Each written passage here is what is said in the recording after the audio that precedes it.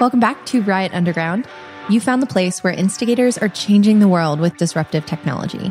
I'm Sarah Glova, and in this episode, we're joined by Paul Peterson, Senior Field Applications Engineer for Arrow Electronics. I can't wait for you to hear from him. He's got a rich background in the semiconductor industry, and he brings that and more to our discussion today. It's one episode going all the way back to the early days of Intel and Xerox, and then all the way forward to the innovations that Paul is seeing today, every day. We'll start with our favorite first question to help you, the listeners, get a picture of who we've got in Riot Studios today. So, Paul, who would you pick if you could pick any celebrity to play you in a movie about you? Robin Williams. No, I like that answer. So I've seen you present a few times, and you're always an engaging speaker. And something else I think our listeners are really going to enjoy is that you've just got a ton of experience in this industry. A little bit. Yeah, it's interesting because I've been with Arrow for 27 years. And when you take a look back at how technology is transformed or has changed from that period from around 1970 to, let's say, the year 2000, somewhere in that space, for about 30 years, it's amazing the advances that we've seen with technology. I mean, that's a relatively short time frame. Like, in the grand scheme of things, 30 years went by really quick, but what we're working on is so different. Exactly. And what's interesting about it is one of the founders of Intel was a gentleman by the name of Gordon Moore. And he proposed a theory back around 1975, 76, somewhere in that time frame, that said the number of transistors that we'll be able to put into a computer chip will double about every 18 months to 2 years. And that's held true. It's amazing. He made that comment, and 30 years, nearly 40 years later, we see that in effect. It's amazing that that's what's enabled all of this technology to change fundamental things in our lives and things of that sort. I love that example because, well, I've heard those in the tech world talk about that example before, and there's just always this, almost like this awe of his ability to see that, almost like he was seeing into the future. And what's interesting about you sharing that, though, is you have a connection to Intel as well, right? Correct. So when you left NC State, you decided you were looking at, should I go into graduate school? Should I go into career? And you had this offer from a pretty small, at that time, not well-known company called Intel. Yeah, and it's interesting because back in those days, not many people were familiar with, the computer chip or the semiconductor industry. It was relatively new. It didn't really impact, the areas of our lives and things like that. We knew it was something special. We knew that there was something amazing that was going on. And, we couldn't quite predict all the changes that it was going to foresee, but it did fundamentally change that.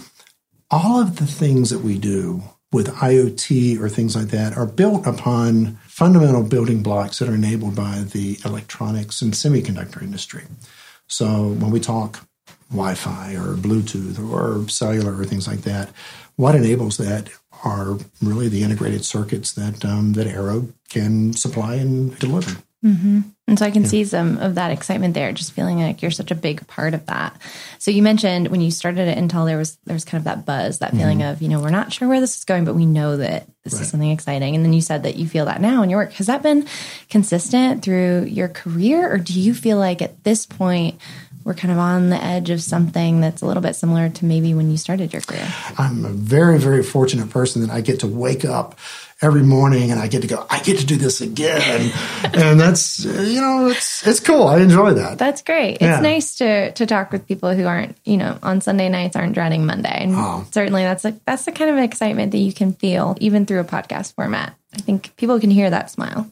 Cool. So you are talking about your industry a little bit, your career. Something you mentioned is that IoT has only been around as a term for really the last 10 years. Something I've learned from working with professionals like you who have been in the industry since we were talking about kind of in this last 30 years, seeing this evolution.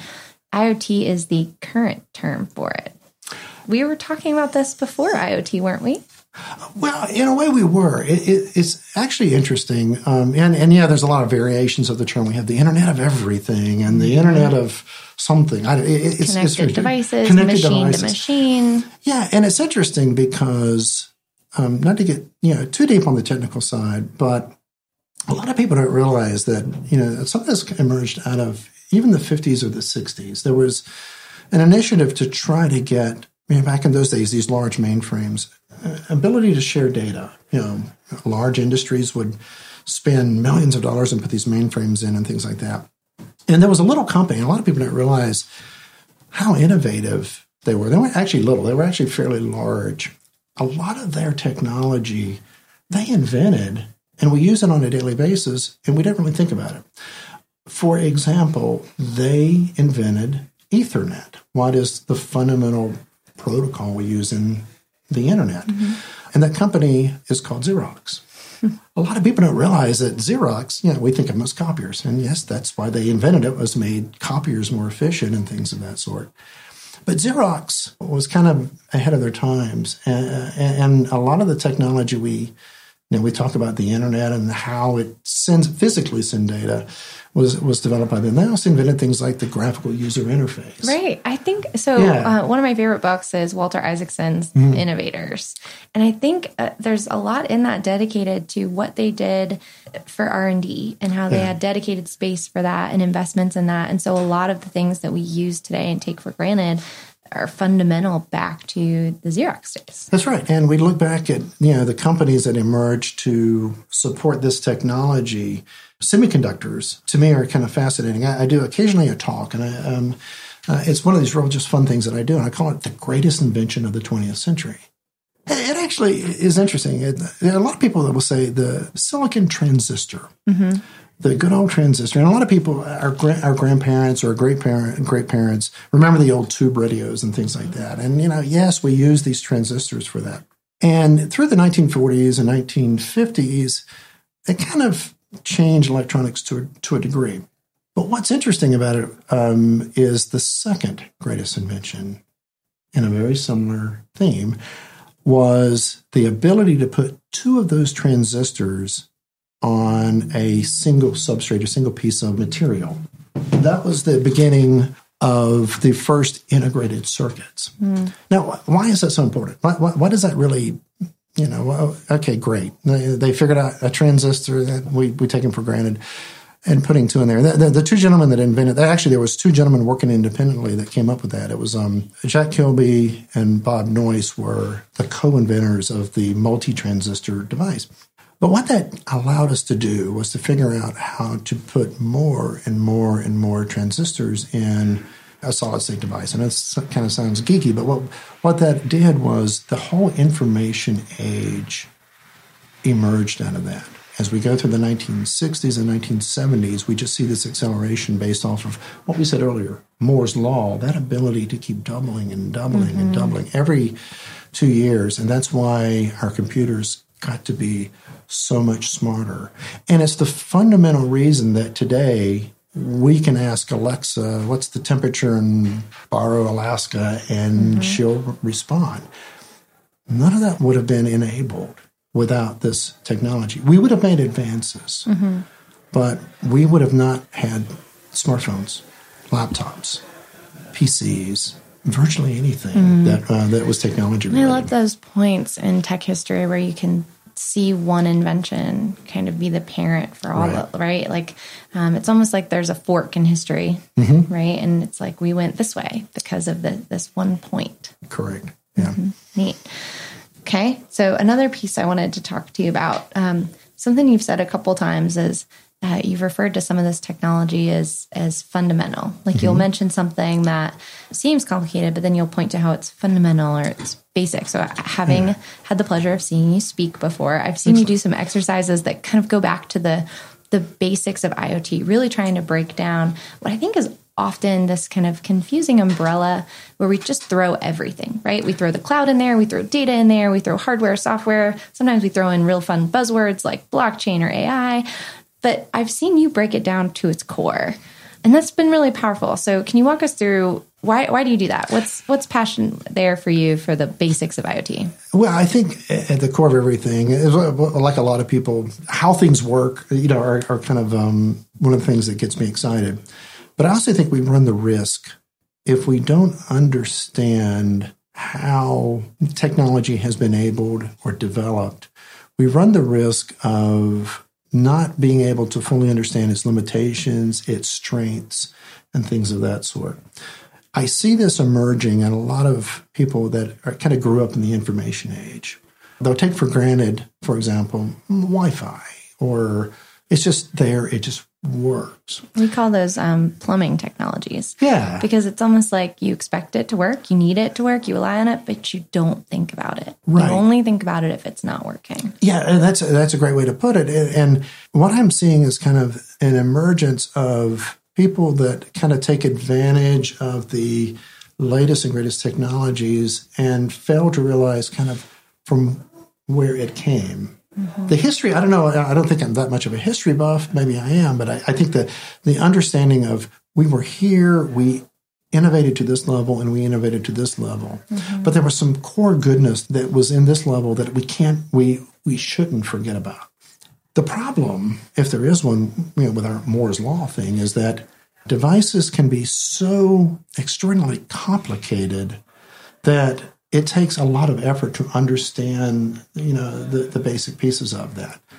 I go back to your auto mechanic, which is kind of interesting, is that, many of our, like, for example, my parents or my grandparents, they had no problem lifting the hood and working on the car. Right, and figuring it out, looking at the manual. Right. And cars are one of those instruments that have just adopted mass technology in a lot of ways. There's more lines of code in cars today than there are in fighter jets. Yeah, that's exactly true. And what's interesting is, and all that technology is great and wonderful. We have auto braking. We have lane detection, smart parking. Oh, yeah. Self-driving cars. And and you look at that, and the technology has really, made the car in some ways inaccessible from an understanding. We know it works, and it works well. But most people can't crack that hood anymore. Right. So I have an observation about this. Yeah. I think that there's a difference between individuals who grew up in a time where computers were open, right? Mm-hmm. The time of the home computer club, the Steve Wozniaks, the build it yourself and pull the components in as you want it. After that point, computers were closed and are closed, and they were beautifully encased as they are today, and we just stopped opening them up in the same way. But what's been really interesting to me is companies like yours and IoT. So that kind of happened, and those computer clubs maybe went away. They were still there, but maybe not as prominent. It really changed. And then now with IoT, with connected devices, we have this new wave. I mean, I've seen it from Arrow. You have these development kits. We've got Raspberry Pis.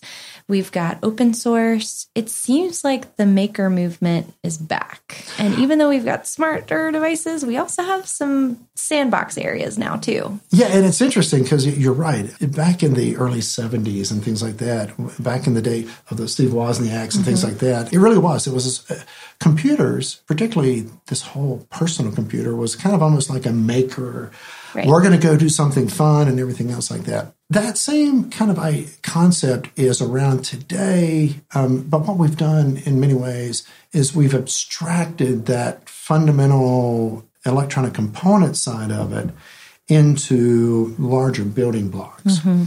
And that's great because it makes technology, it gets over that hurdle to get individuals kind of to embrace a technology and quickly and rapidly develop around it.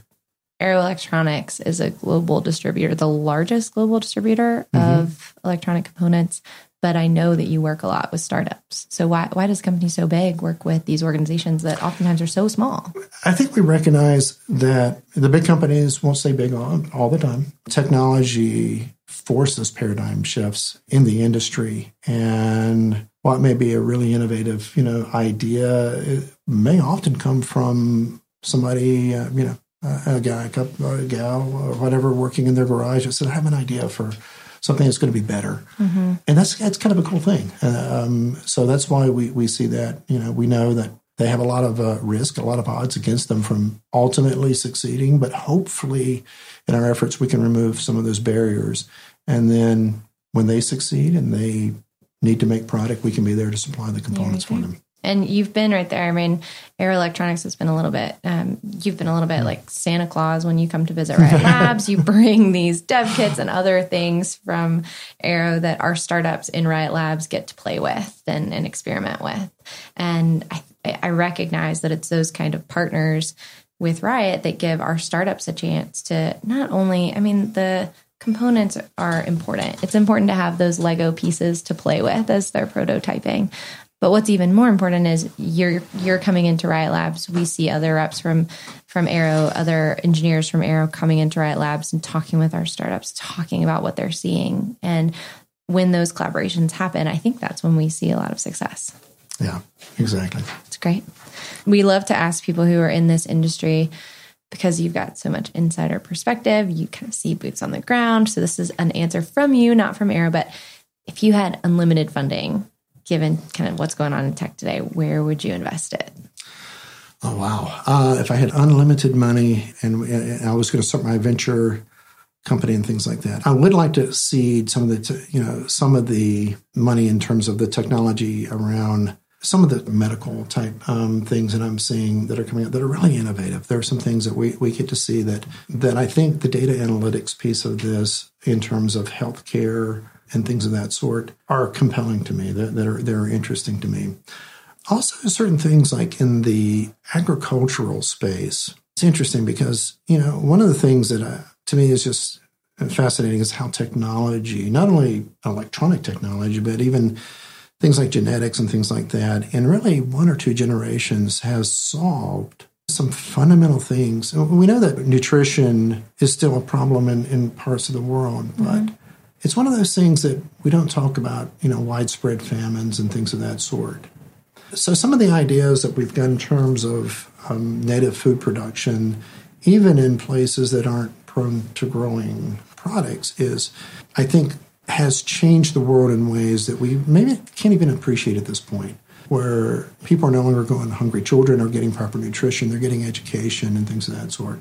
And I'm not saying that because I work for the company, but I look at things like Arrow, and there's a division of Arrow that reclaims like old computers and things of that sort. And so much of this e-waste still has value in places. It may not be the latest laptop that I'm going to use to watch videos on or things of that sort, but those can be repurposed. And Arrow has some initiatives, for example, where those products we take containers that you see, normal shipping containers, turn them into classrooms that can be transported anywhere in the world with internet connectivity, laptops that are very usable and serviceable.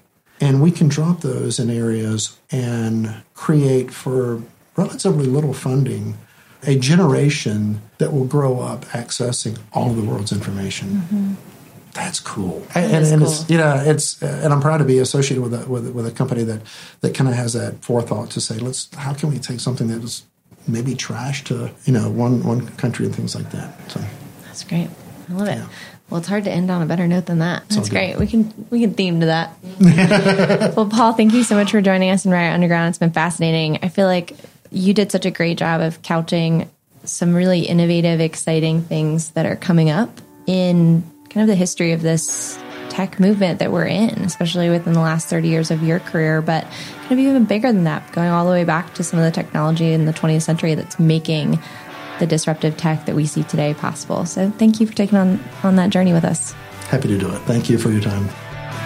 Thanks for tuning in, and make sure you're subscribed because we've got more great episodes coming your way. See you in the next episode of Riot Underground. Hey y'all, Caroline Griffin here, dropping in to say thanks for listening. And if you have any questions for Riot, send me a note. You can reach me at caroline@ncriot.org.